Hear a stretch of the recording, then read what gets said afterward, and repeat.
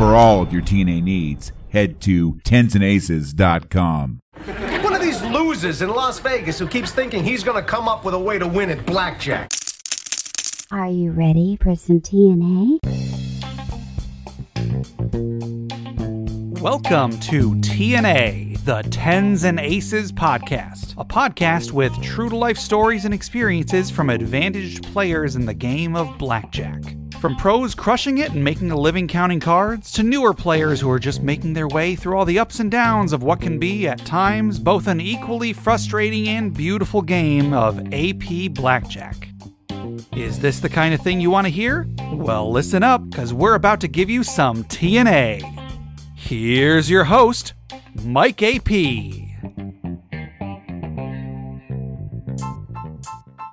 And welcome to the show today. As the man just said, I'm your host of this transmission of our experiment in imaginary radio that we like to call TNA, the Tens and Aces podcast. So if this is the kind of thing you want to hear, well, listen up, because we're about to give you some TNA. Okay, I don't know.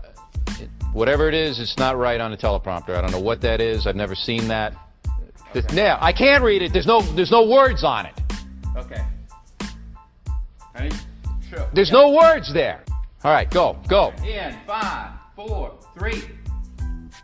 That's tomorrow, and that is it. Okay. In 5, 4, 3. I can't do it. Okay. We'll do it live. Okay. No. We'll do it live. Fuck it. Do it live. I'll write it, and we'll do it live. 5, 4, 3.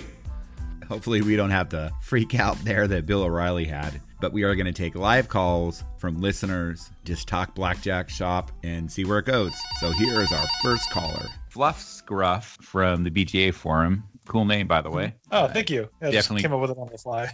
It definitely creates an image, like a mental image in my head. I think of this like real fluffy, scruffy looking guy. Yeah. Well, believe it or not, my beard's actually not too intense, but I leave it out for 3 weeks. It gets a little crazy, but I try to keep it maintained. So Yeah. So anyway, I understand you have a story you'd like to share. Yeah, so basically, it was on a Saturday.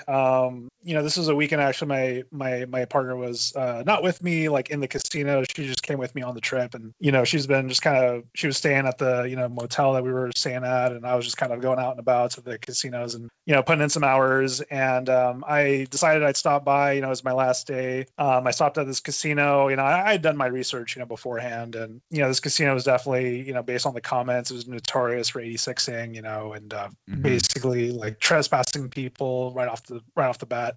They find out you're counting there. So yeah, I was just like, this is like my last day. I might as well give it a shot, give myself a little bit of a challenge. Before this, it was actually, I had my first 86 in Reno. So that was a fun experience. So, I was kind of like, all right, well, I've had that experience, I guess, once. So, not too worried the second time. But yeah, this is a place I put in a few hours in, everything was smooth. I was able to split the two hands. I was able to, increase my bets.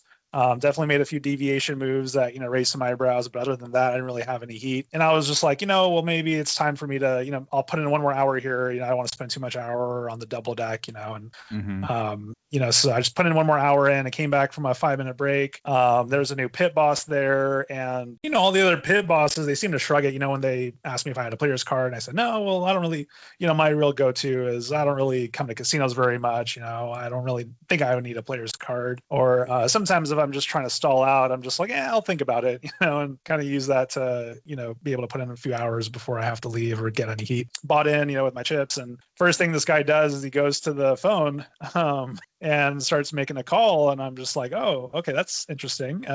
Never seen that before. And obviously, I'm brand new, to doing this. But I was like, all right, I wonder if he's calling surveillance. And so I was like, all right, you know what? Like, just started playing, and I was like, all right, I'm just going to finish one last hour and be gone. Right after he gets off the phone, he comes to me and he's like, hey, sir, could you lift down your mask? And I was just like, oh, okay, sure. He's like, yeah, just lift down your mask for the cameras. That's a little ominous. Yeah, no, when they say that, that's usually like that, it can definitely confirm my concerns about, putting people in a database. And it definitely sounded like from that conversation they had that. So, I lifted down my mask. I mean, I didn't think I was, it was my first time in that area. So I think I was good. But I think after that, I was like, oh, like crap. crap, like maybe I should just, that's my cue to leave. And I was like, you know what? I've had mostly like, true count 0, negative counts. I haven't really been playing a lot of those. So, or I have been having a lot of those actually throughout the session. So like maybe I'll just have one more shoe and then I'll just leave, it should be fine.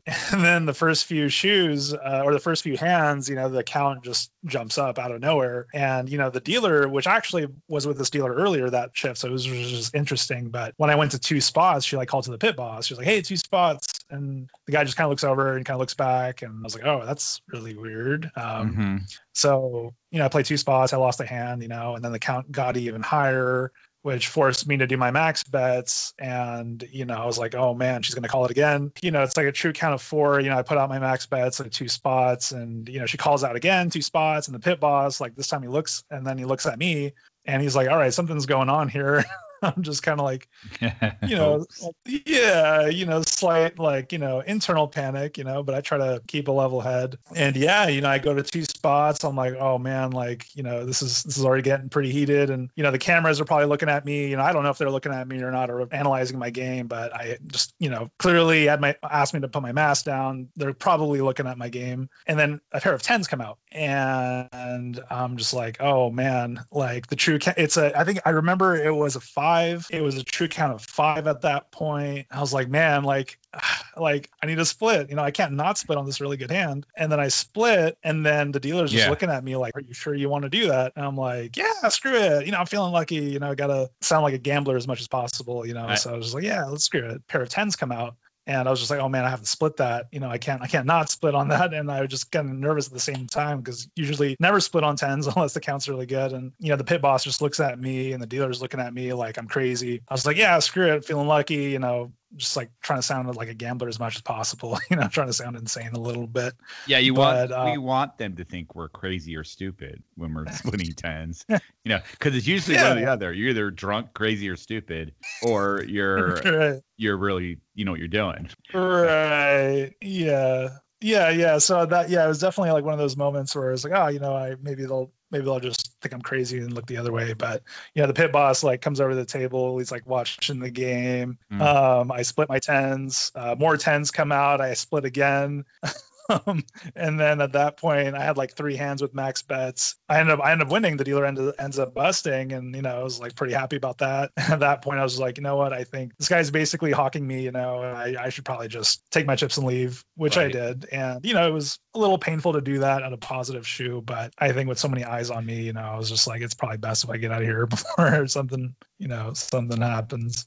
So right. So, yeah. So as Colin puts it, you backed yourself off. Yeah, I guess you could say that. But you can probably go back there again down the road. Yeah, definitely. And I'll know which pit boss to look for next time. There's only one specific pit boss that did that. So, and I think I remember his name too. So that'll help. Sometimes though, the paranoia is just that paranoia, and the phone call isn't about you.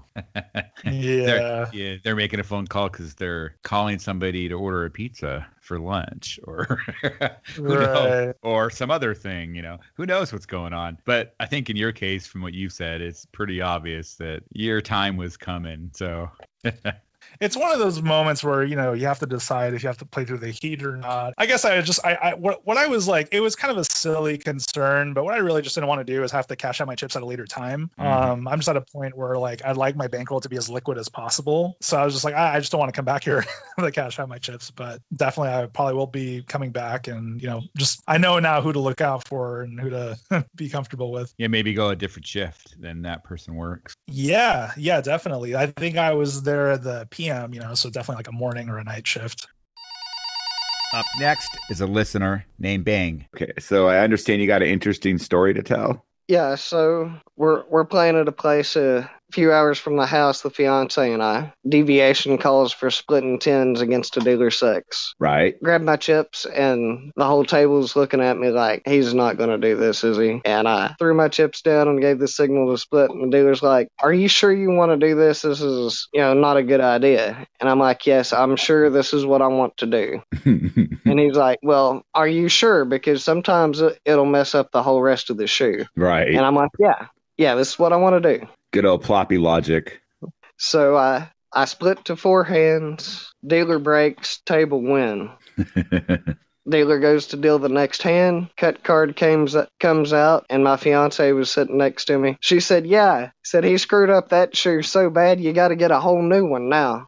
Was the table like mad dogging you, looking at you, giving you the evil eye before they actually won the hand? Oh yeah, they were like, "Oh no, don't do that. That is a horrible decision, terrible idea." And like, "It'll be all right, guys, I promise."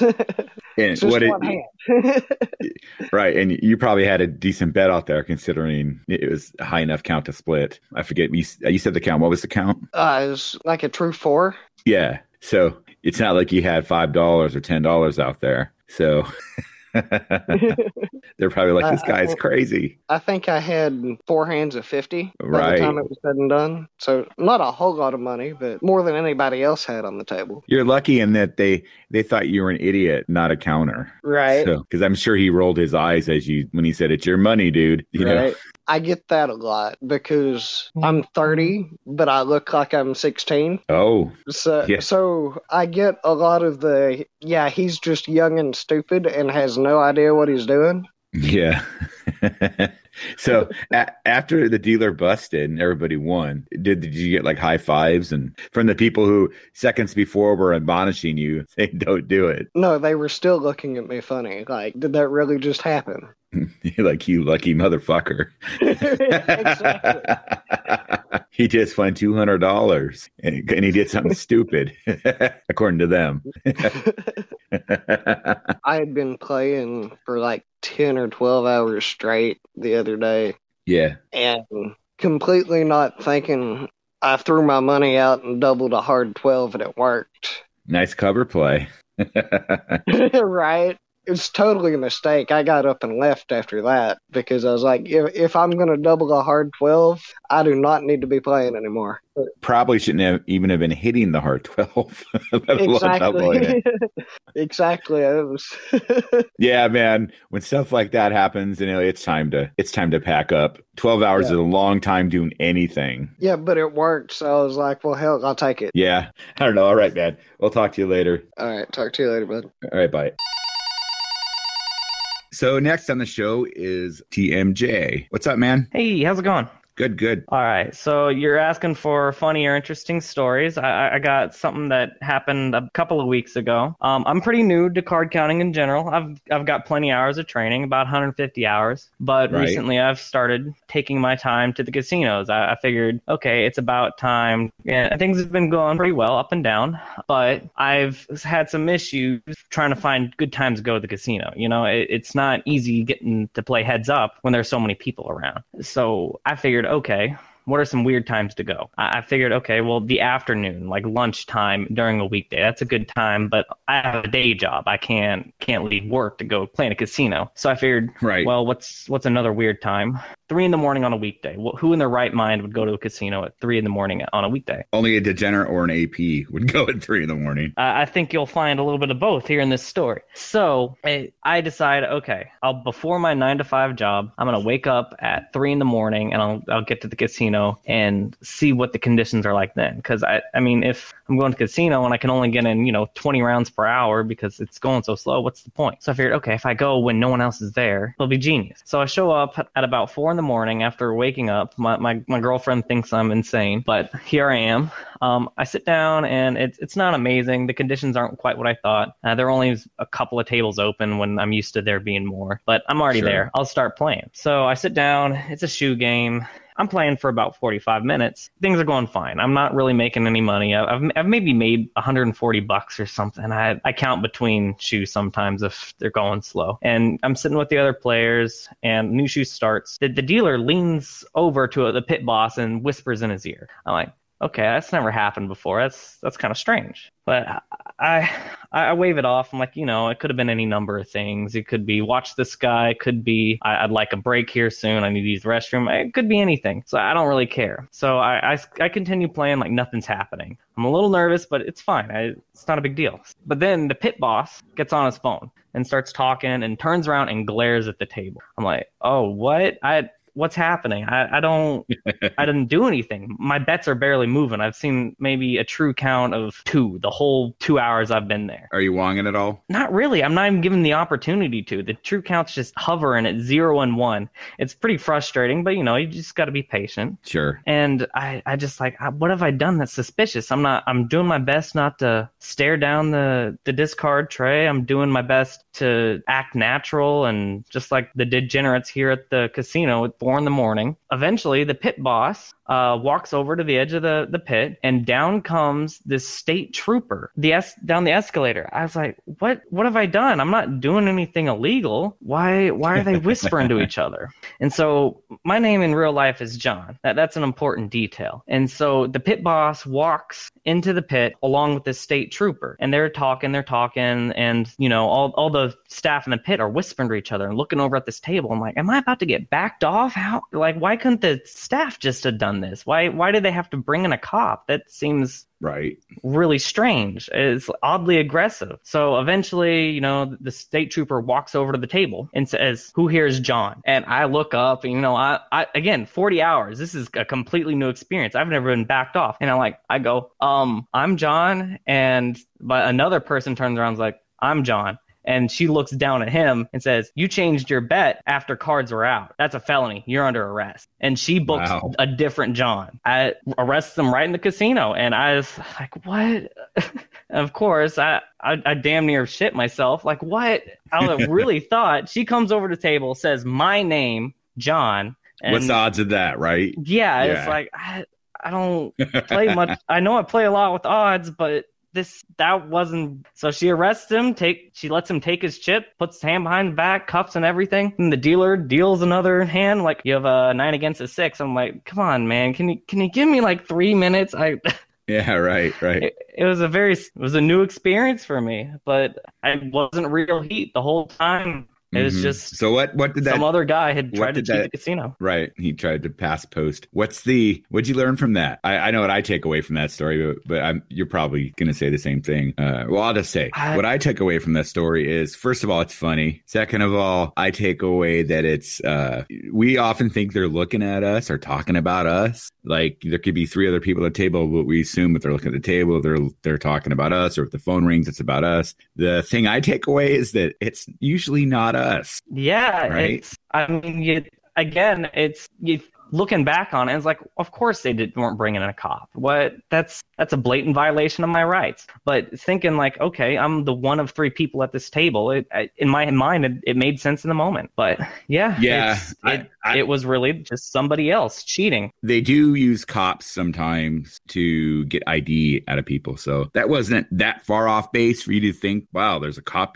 And the fact that she called you by your name, John's a common name, but it's still like he knew to ask for John. So, and it's weird that they didn't know that, it's the guy on third base or the guy sitting in the third chair or the second chair, whatever. They would have told the cop when they talked to him and said he comes over, "Who's John?" Yeah, I really thought. And the thing is, it was one of my local shops. So and I've only got 40 hours in. I would have been devastated. I'd have very few other places to go. And my boss in the morning, like, sorry, I'm late. I got arrested. Yeah. Would have been a whole ordeal. That's crazy. That's a funny story. Thanks. Well, do you have anything more to add, or? No, I don't think so. It was definitely a fun story, something I'm going to remember for a long time. For sure, man. Well, thanks for coming on. I appreciate you. Yeah, sure.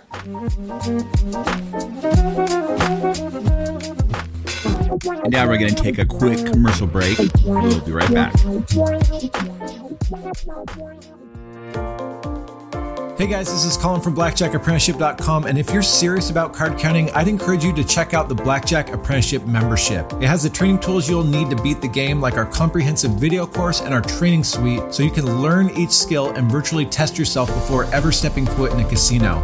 It also includes the tools you'll need to succeed, like our pro betting software, casino database, results tracking software, and access to a community of like-minded advantage players to network with in our members forum and chat room software. You can find out more at blackjackapprenticeship.com.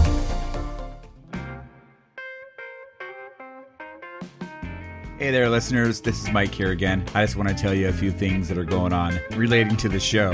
First off, we started a Facebook page called Tens and Aces Blackjack. On there, we can post threads on the episode. People can leave comments about the episodes and other stuff relating to the show, as well as general blackjack and AP related discussions. We've also recently launched the TensandAces.com website, where you can find all kinds of good stuff relating to the show on there. If you'd like to reach out to the show, you can do that by emailing us at tensandaces21@gmail.com. That's tensandaces21@gmail.com. Or you can call the show's voicemail and text line at area code 518-289-0478. That's area code 518-289-0478. And last but not least, I'd like to thank all the people who've donated money to help supplement what it costs to produce this show. Thank you.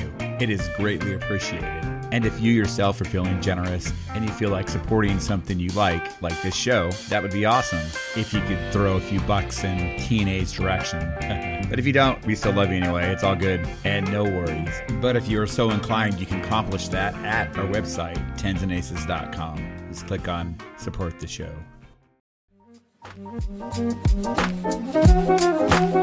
And now back to the show.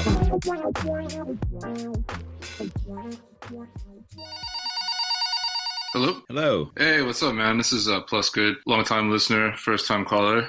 Well, welcome to TNA Live, man. So I had some questions about losing streaks because I'm in the middle of one. Okay, shoot. How do you motivate yourself to keep playing other than just the idea of getting the money back? Because I'm in one of those situations where I'll play a session, I actually get some positive variance on my minimum bets, start building up a nice stack. The count goes high, lose all the max bets, buy the insurance, the blackjack's not there. It just gets really frustrating. I'm asking myself, like, man, how much longer can this thing go on? And I know the answer is like more than 100 hours sometimes, which can be frustrating. 300. What? You had a 300-hour losing streak? Mine's just over 200, but I know people who've had a couple 200 and 300 plus hour losing streaks. Some people had like a couple year losing streaks, but now they're killing it. I would say believe in the math. And something you said there that I think is key that we all need to wrap our brains around when doing this. You said to get the money back. It's tools. I know it's real money, but it's your bankroll money, right? When you first start out, you got to, start with your money out of your life, unless you specifically save up for the bankroll. But most people don't do that, honestly. But once you have a decent sized bankroll and that's what you're playing off is your bankroll, you got to look at that's just part of your tool. It's like, what's an analogy I can think of? I don't know. It's like a car breaking down. Sometimes it happens. Sometimes there goes your bankroll for your savings for your car fund or for your money that you have set aside to maintain your car. You're just maintaining your gain, So it's kind of like a mental thing you have to think about. You have to train your brain not to think, because it's really hard because the relationship of money that we have the rest of our life, we have to compartmentalize when we AP. Because it's human. I do the same thing. Anybody, even people who have been doing it a long time like me, you start getting up to 100, 150 hours. You start questioning your game. You start questioning the game. You start questioning your math or the math. All of those things. Yeah. Yeah. Like, wait, what the hell am I doing? Yeah. I'm like, wait a second. Did I totally just fuck up all of the counts? Excuse my language. Did I mess up all of the counts the whole time? It's just like, wow, man, I know there's a lot of 10s in there and I've got a 15 and a 14 against the dealer 10. Yeah. I was talking to another person about this, not on the show, but just in real life. And he's having a rough time right now. A month ago, he was experiencing positive variance where he just couldn't lose and turned a pretty small bankroll into a nice sized nut. And now he's on, I think 160 hours, I want to say. Down. Oh, and he's like, fuck this game. This isn't fun anymore. This isn't worth my time. What am I doing? Kind of, I don't know if you're to that far out close to the ledge like he is right now. But. Oh, man, I've been there for sure. So like my first long losing streak was about 120 hours. And that was probably about 200 hours in for me. And I was actually in a pretty similar situation. I'm one of those people who like started with $2,000, got it up to about $12,000. By the end of that losing streak, I was still green, but only like $1,000. And I remember thinking like, I should have just driven for Uber. Like the AV hourly of what I've done with my time is so low. Although it was my first losing streak, so I still kind of had that like earlier hunger. I was like, I'm just going to keep doing it. Everyone says to trust the math. And I did. And, of course I got to like a new high after that 120-hour period. When I go through these things, I start analyzing all of my data and just like trying to come to terms with it. And I realized that all of my losing streaks have lasted longer than my winning streaks. But during those positive times, I'm recapturing and expanding the bankroll when they happen. It's just trying to like push through. And I'm in that situation where I had a huge unexpected win about 2 months ago, like much, much higher than expectation. And I thought to myself, well, you know what? I'm in a position now where I'm making more hourly EV anyway with this game. I'm real tired of my job. I'm going to start a business for myself. But in the intervening period of time, let me see if I can support myself on blackjack. And almost immediately started just like a spiraling losing streak, which I knew could happen statistically. I just really didn't want it to. So I'm in that position where I'm like, yeah, this isn't fun. I mean, it really, to me, was the transition going full time of it, this being a hobby to like it literally being work, where I'm like, I don't really want to be in the casino today, but I know if I wanted to get that bankroll back, I'm going to have to put in the hours. So you just said something interesting that came to my mind. You said you're going to start a business and do blackjack, and in between time of you want to quit your JLB and just have blackjack support you in the meantime until your business gets off the ground. Well, blackjack is a business. So like say I don't know what your business is going to be, but say you opened a restaurant, right? And say the restaurant, the first 6 months was losing money, but you knew you had a good concept, a good location. You just had to, get your sea legs, so to speak. It's the same thing with this game. You know what I'm saying? Oh, yeah. Theoretically, I understand all of these things. And I thought emotionally even, I was at the point where I had accepted the losing streaks. Now that I'm in the middle of one, I'm like, oh, man, I wasn't as separated from this emotionally as I thought.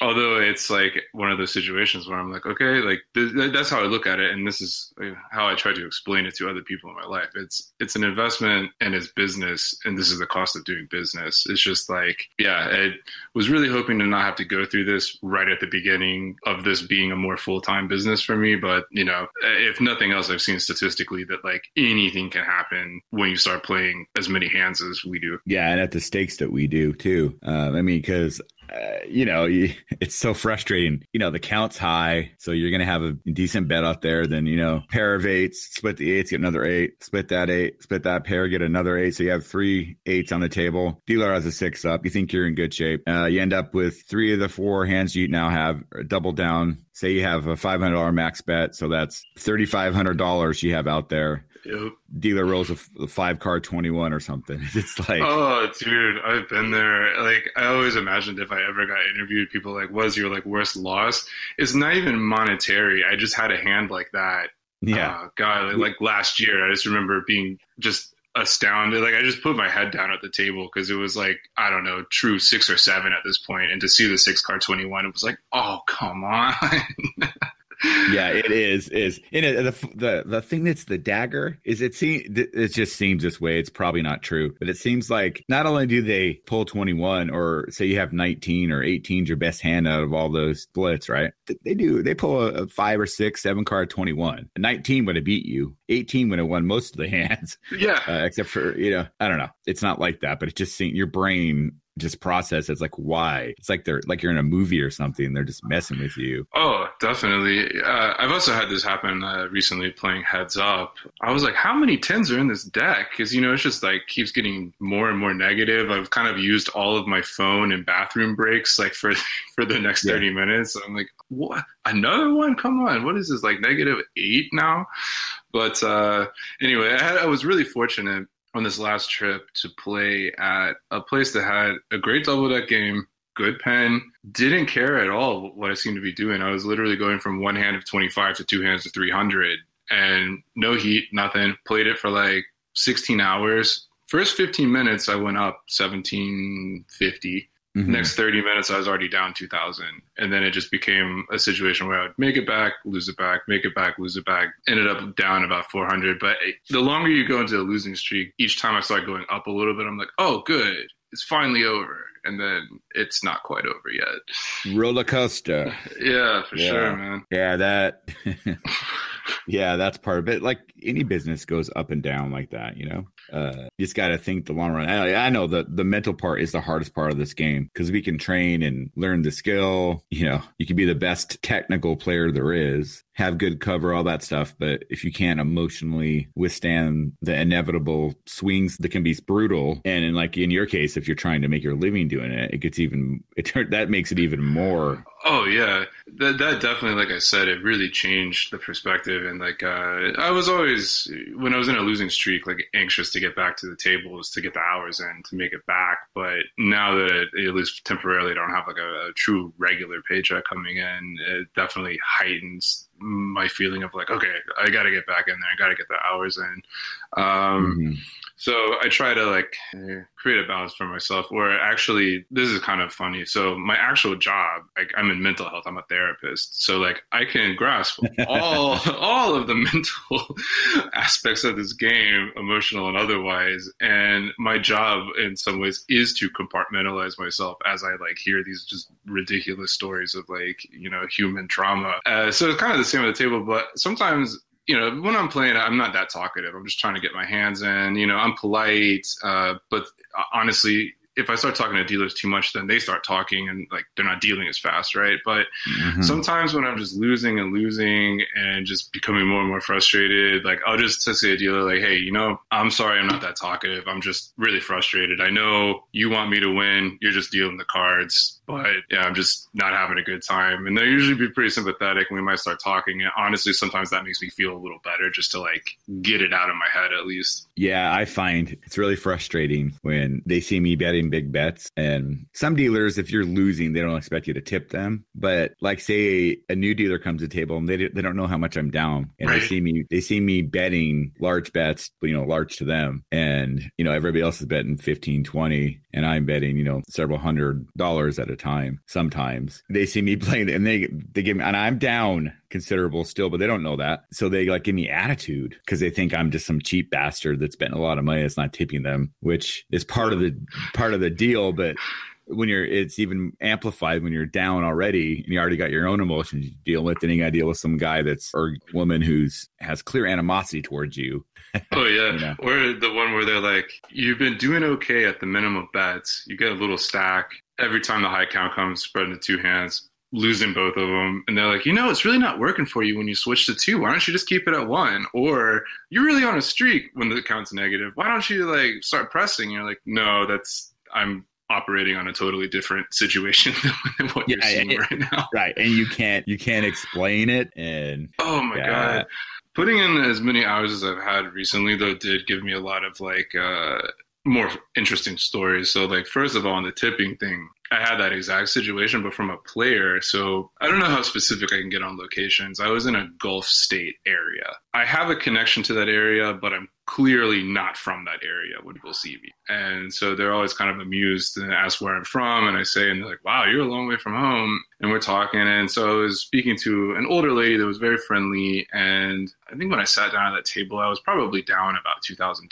But of course, I bought in with $1,000 chip and ended up winning like another $1,000. And they don't know how much I'm down. But then as I'm leaving the table, because it got crowded, she's like, you need to tip the dealer. And I was like, oh, no, I'm still down a lot. She's like, that doesn't matter. This man helped you get it back. Like, you need to tip him. And I was like, no, like, I'm not going to do that. And it totally changed the attitude. From that point on, the dealers didn't like me. The lady thought I was being cheap. I had another guy, this is at a game in a Western state region, who recognized what I was doing and just literally started talking about it at the table. He's like, oh, I count cards too. They kicked me out of this last casino because I was just counting the running count out loud. And, you know, it was whole card too. And I was like, just shouting out the dealer's whole card. And I was like, look, this guy, of course, again, I work in mental health. He definitely had a diagnosis. I only talked to him for 5 minutes. I can already tell this. And I was like, well, why would you do something like that? And he's like, oh, I just thought they should know that I could do that. And I was like, okay. Then he leans over to me and has like a 12 against the 5. And he's like, is there a deviation for this? And in my mind, like, I really wanted to be like, yes, there is. It's a negative two, but like, I can't say anything. Then he has a 7, decides not to hit it, And like, you know, obviously statistically that doesn't matter, but we end up losing the hands because it doesn't hit his 7. And he was like, sorry, man, I was doing a deviation trying to help you out. And I was like, who the hell is this guy? Was he fishing for you to like admit what you're doing so he could like, oh, this guy told me he's doing this, that, whatever? I don't know. I was talking to another friend of mine that does this, and he's had one similar encounter, and he's like, yeah, I mean, I had that thought too. I was like, does this guy like work for the casino somehow? I don't know, but you know how it is. Like, I have to balance this a lot too with like doing healthy things for myself. The environments in casinos attract like not always the healthiest people. I agree completely. I have to take like a month off it sometimes because it gets depressing. Like I've sat there, like when they're like changing cards or something, I have a minute. I just sat there and listened to the sounds around the casino and people like screaming. It's all about, oh my God. And you know, it's almost like what hell would sound like. You know? Oh man, that's so funny. I used to joke about that with one of my friends who's like lives in a different country, never been to Las Vegas. The idea of Las Vegas is not attractive to him. I'm not really like in my normal life, definitely not a Vegas person. I go there purely for quote unquote work. But I was telling him the irony of like the people who like dress up in these like really expensive like Chanel dress with the expensive purse to go sit down in front of the Buffalo machine. I'm like, it's like hard to look classy in front of like a giant video screen making all these stupid noises. Yeah. But I started to realize, like, you know, for a lot of people, and I'll talk about this with dealers, like the dealer's a captive audience. So there's a lot of lonely people in casinos because they know that dealer can't go anywhere and they have to listen to everything they say. Including abuse. Yeah. Oh, man. Yeah. I hate when I see that. You know, it's, man. I say, yeah, go ahead. I was going to say that's one of the times that I pipe up because Sunday, I think. Yeah. This drunk kid was at the table. This place allows, well, ironically, they allow 18-year-olds. And I don't know how old he was, but he was clearly drunk. He didn't have a drink, but he was clearly drunk. So he must have pre-functioned in the car. Yeah. Him and like 3 of his buddies were there. He was just like every hand talking shit to the dealer. The dealer's name was Billy. And he's like, oh, Billy, you're the worst dealer ever. And you're this, that. And you're just like stealing our money. And then he gave him a blackjack. And he's like, yeah, I'm fucking awesome. And I'm like, yeah. And I said, why don't you $5 bet? No, he had like 25 or something, but okay. I said, well, you've been berating Billy for the last 4 hands that you lost in a row. Now, why don't you give him credit for the blackjack? If you're going to give him credit for all the losses, he should get credit for the blackjack, right? Because he dealt the cards. And then he's like, yo, fuck that. I played this hand. It's my win. I'm going to give myself credit. It's like, okay. And the next hand, he had a split and a double down on one of the hands. He won both the hands. Billy busted. And the guy continued to, I don't know, man.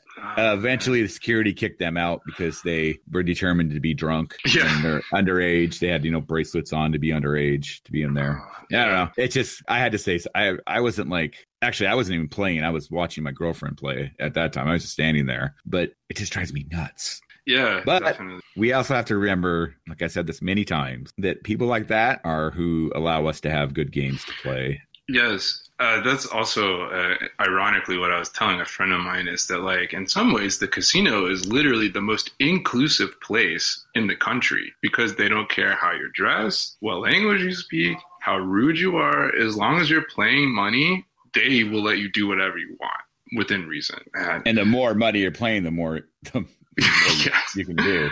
Exactly. Man, I befriended one dealer in Las Vegas, mostly because I can speak the Filipino language. So when I have a dealer that's from the Philippines, I will occasionally use this language. So in these situations, Tagalog, that was called? Yeah, Tagalog. Yeah. So Tagalog, okay. Yeah. I would talk shit. And in this particular, this is a fun relationship I have because I end up in Vegas probably about once a month. And there's a particular strip casino that is trying really hard to cater to the rich Chinese people. And almost every dealer and pit boss in this particular room is Chinese. But this one particular dealer is Filipino. And of course, they can't understand what we're saying. So we can talk shit about everybody. And it's pretty fun. To be honest with you, it took me a long time to be able to keep the count and speak a foreign language. But I practiced, and at least I know that language well enough. I can do it. Sometimes I'll pull it out and because certain pit bosses, like if they start giving me like a little bit of attention, then I'll do it.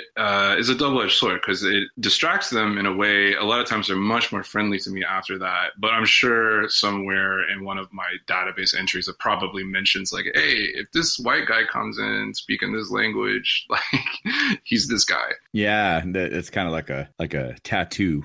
Indeed, yeah. But there's the idea of an interview that I haven't published yet that'll be coming out soon was with a gentleman that is Brazilian, and of course in Brazil they, as you know, they speak Portuguese. So he said when he was first learning to count, he was counting in Portuguese. And then and the rest of the world around him is in English, you know. So it was just he had to eventually convert to counting in English, you know, which I never thought of that. And that what you just said about switching between speaking a foreign language and, you know, and going back to counting and keeping track of the count kind of triggered that. Oh, yeah. I've kind of had to, like, you know, I might, like, lay my finger in a certain way, like on my thigh, or I'll use chips sometimes. Like, if I can see that we're about to take a little break from dealing to get into a story, I'll, like, put a stack of chips that corresponds to the amount somewhere, so that, like, in case I like drop it, then I can get back to it. But I can speak some Cantonese as well. And I was at a particular table where the dealer was from China, but she was from near Shanghai where they speak Mandarin. So, you know, I don't think much of it. Then this other lady sits down and, like, you know, I ended up speaking Tagalog to one of the players. And then I mentioned I speak Cantonese, but then the dealer's like, oh, well, my husband's from Guangdong province, so I speak Cantonese too. So then I started speaking Cantonese to her, and then Filipino to, like, the other lady. And, like, at that point, my brain, it was like I couldn't operate anymore. I was like, I got to shut this all down if I'm going to keep the count. I was on a baccarat table one time exploiting a stupid promotion they had. Everybody at the table is Chinese. They're all talking about me. I could tell. So I'm sitting there, and all I hear is a bunch of Mandarin and then this, that, and looking at me. And then I said, shishi. And they, which is thank you. Right? Thank you. Yes. Sure. And I got it good enough that they knew that they understood what I was saying. I looked at one of the guys and said that, and, like, right in the eyes, and all of them just, like, got white as a ghost. They're like, holy shit, this white dude knows what we're talking about. We've been talking about him for the last 15 minutes. Oh, my God. Yeah, I know that feeling. This particular casino I was playing most recently, there was a lot of Vietnamese people there, and they were so angry that I would go from two hands to one hand and back to two hands. And I don't speak Vietnamese, but I knew based on the tone and the eye contact that they were not pleased with my playing style. Well, yeah. Although I was actually talking about this with somebody, because, like, you know, I would be like, in my mind, I'm like, you know, whatever. Like, there's no such thing as flow of the cards. But I started thinking about it, and, like, in a way, I actually am screwing them over. Like, I'm expanding my number of hands to catch the most valuable cards, so that they don't go to other people. So, like, maybe in a way they have a right to be upset at me. Well, if they knew what you were doing, maybe. Like, what you just said applies if there's another AP at the table and you sit down and you poach his table. Okay, you can gauge if somebody's counting, right? Oh, yeah. So say you're mid-shoe and, like, a 6-deck shoe, and you see their bet, and you can watch, like, 4 or 5 hands and tell if their bet moves. You can tell if they're counting. Then you can pretty much pick up the count off their bet, right? Yeah. So if they're accurate, but you can judge that. So I've had people do that to me, come and sit down and play, or let's just say I come down and do that to them, and they realize what I'm doing. Then I am stealing their cards, and they have right to be mad. But the ploppies at the table, they're mad at you because of card flow. Yeah. And that's not even true. So the reason they're mad at you isn't true. If they were mad for the other reason, they should be spread to 2 hands. Right? Oh, man. I have 2 relevant stories in this situation. One is that in the same casino, when people are getting so mad at me, it's when I suddenly realized, like, because I often forget that, like, people gamble for fun. Like, to me, it's a job. Yeah. Like, I'm not there to have a good time and meet people and talk to people. And basically, it was a weekend. It was really hard to get a table with less than 3 people. I'm only playing the double deck games. And then they were letting 5, 6 people sit down. And I'm like, why would you play double deck with 6 people? But I had the table with myself and another player. And then this, like, drunk girl sees us and is like, how's the table? We're like, it's not that good. And she's like, I'm going to change the luck. And, like, sits right in between us, which then triggers, like, 2 more people to sit down. And at this point, I just stopped stop playing. But this is when I suddenly realized, like, oh, these people are here to like have a good time, and they don't necessarily care about the outcome the same way that I do. This is a major difference between how I approach the game and I guess like a normal person, because I didn't gamble before I got into AP. But in terms of poaching tables, so I was actually at Strip Casino in their high limit room. They have a decent 6-deck game, like good pen, stand 17, but most importantly, did not care that I was like aggressively wonging in and out of this game because my bankroll doesn't support a $100 minimum bet. But, you know, say the count gets to like true 2, then I can definitely handle it. But I'm watching this guy play, and it becomes pretty obvious to me that he's counting. But I just wasn't quite sure because he played through some really negative counts. So I was like, yeah, maybe not. So it finally gets up to like a true 2. I pull up a share. He's like, hey, man, it just got good. Like, can you give me can you wait till the shoe finishes? And I'm like, all right, fine. So the thing about this casino is that, like I said, they don't care, or didn't care about what I was doing. This is also a casino where I'm friends with one of the dealers, friendly enough that like we'll get coffee sometimes when she's not at work. And she had sort of put 2 and 2 together that like about what I was doing. She's like, because I said something about, I referred to playing blackjack as work somehow. Yeah. And she's like, what do you mean? Gambling can't be work unless you're like counting cards. And I was like, oh, I would never admit to something like that with someone who works for a casino. And she's like, I don't care. The casino doesn't care. Honestly, like they literally do not care until your bet gets to $1,000. At that threshold, then they care. But my max bet was like 2 hands of 200. That's wonderful intel if she's accurate. Yes. Okay, actually, so this story it speaks to that, right? So she was like, yeah, I mean, I'm pretty sure your account's flagged, but if you notice, every time you sit down, they let you play. And I was like, oh, yeah, you're right. Because I had started to notice that. They would swipe my card, get on the phone. No one said anything. So anyway, I've sat down. This guy asked me to wait. I say, okay. And this trip had been like a really good trip for me. I think I was already up like maybe 10,000 when I sat down at this table. And, you know, one of my character flaws is like, I'll get a little loose when I'm feeling like I have that much extra bankroll. So I was like, you know what? I'm going to play this from the beginning. If it goes negative, I'm out. But if it starts going up like right away, you know, I'll stick with it. And that's exactly what happened. It like almost immediately started creeping into like, you know, true half, true 1. True 1's actually my Wong in point anyway. And then like clockwork, me and him both split to 2 hands, then back down to 1 hand. And then that obviously got the pit's attention. The count kept going up, and I think I had won like 700. And I realized like this was not my table. So I just told him, I was like, hey, you know, man, like I'm just not feeling this one. Like I think I had like lost 2 in a row. I was like, I just lost 2 in a row. You know, it is yours. You know, it is your table. And you know, count starts getting up into the true 4, I think at this point. He splits to 2 hands of 500, wins twice, and within 2 hands, they backed him off. The pit boss comes up and is like, hey, you know, no more blackjack. But then he looks at me and he's like, also no more blackjack for you. And it wasn't until later I realized 2 hands of 500 is 1,000. Yeah. So he was like at the threshold. So basically like, very important lesson learned about like poaching tables, etiquette, and getting backed off in the process. Some places will not look at 2 hands of 500 as 1,000. Like you could bet like 2 times 8 and they wouldn't even blink if their threshold is 1,000. But if the minute you put 1,000 on 1 hand, it's phone rings, you're good to go, or you're done. So it just depends. Right. And I don't know if it was, you know, because of that specifically, or because of the fact that like it was pretty obvious, at least earlier in the shoot, we were both counting. But I wanted to test it out because like there's a whole backstory about how I ended up with a bunch of comps at this place. There's basically like I refer to myself as having about 500 hours of play. But I actually have 600 hours of play, and there's 100 lost hours in which I did a bunch of really crazy stuff, like playing with about a 70% risk of ruin, with like far outside of my bankroll. That was like a huge learning experience and got me a lot of comps. And I also played under my name at a bunch of places. Were you counting during that? Oh yeah, I was counting, but so I almost look at it as like really I was starting to split hairs between the difference between counting and gambling, right? So like if I went to play a table that far outside of my bankroll, yeah, I didn't raise my bet when the count was low. But if I'm going that far outside of my bankroll, kind of hoping for positive variance, like that's gambling, more or less. You know what I mean? Like to play, because I knowingly was playing with that high of a risk of ruin.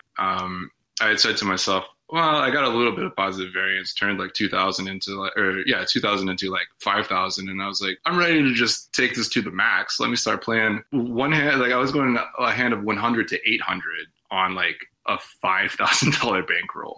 Wow. And got really lucky. Yeah. Got super lucky at the beginning, won like 20,000. And then this is like, I was really new to counting. So I'm like, yo, I'm a big shot now. So I started playing rated all over the strip.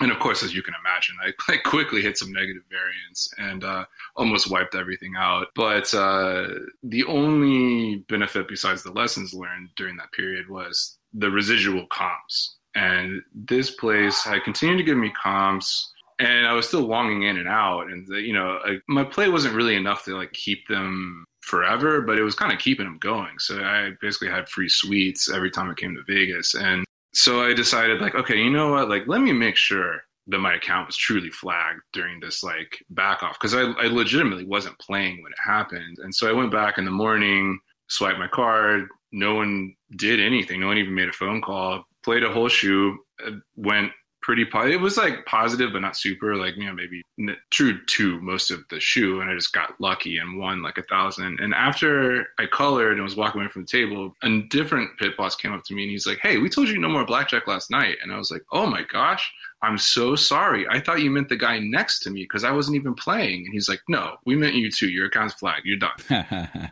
But you had plausible deniability, so, why not? Yeah, that's exactly what I said. I was like, well, I truly wasn't playing when it happened. So I don't know. It's kind of funny because, like, this was also the place that I used to speak a lot of Tagalog. And so, like, the pit knows me there. And last time I was there, like, I went in just to say hi to my dealer friend. And they're like, why don't you play? And I was like, oh, no, I'm just not feeling it. But, like, next time I feel like I got almost nothing to lose, I might be like, well, you tell me. You swipe my card. Can I play? And if they say yes, then, well, that's on them. Well, thanks for coming on. Appreciate you taking my call. Well, that was a fun episode. Thanks to everybody who called in to the show. But unfortunately, I'm going to have to hang up for good as this episode is about to conclude. Thanks for listening and see you down the felt.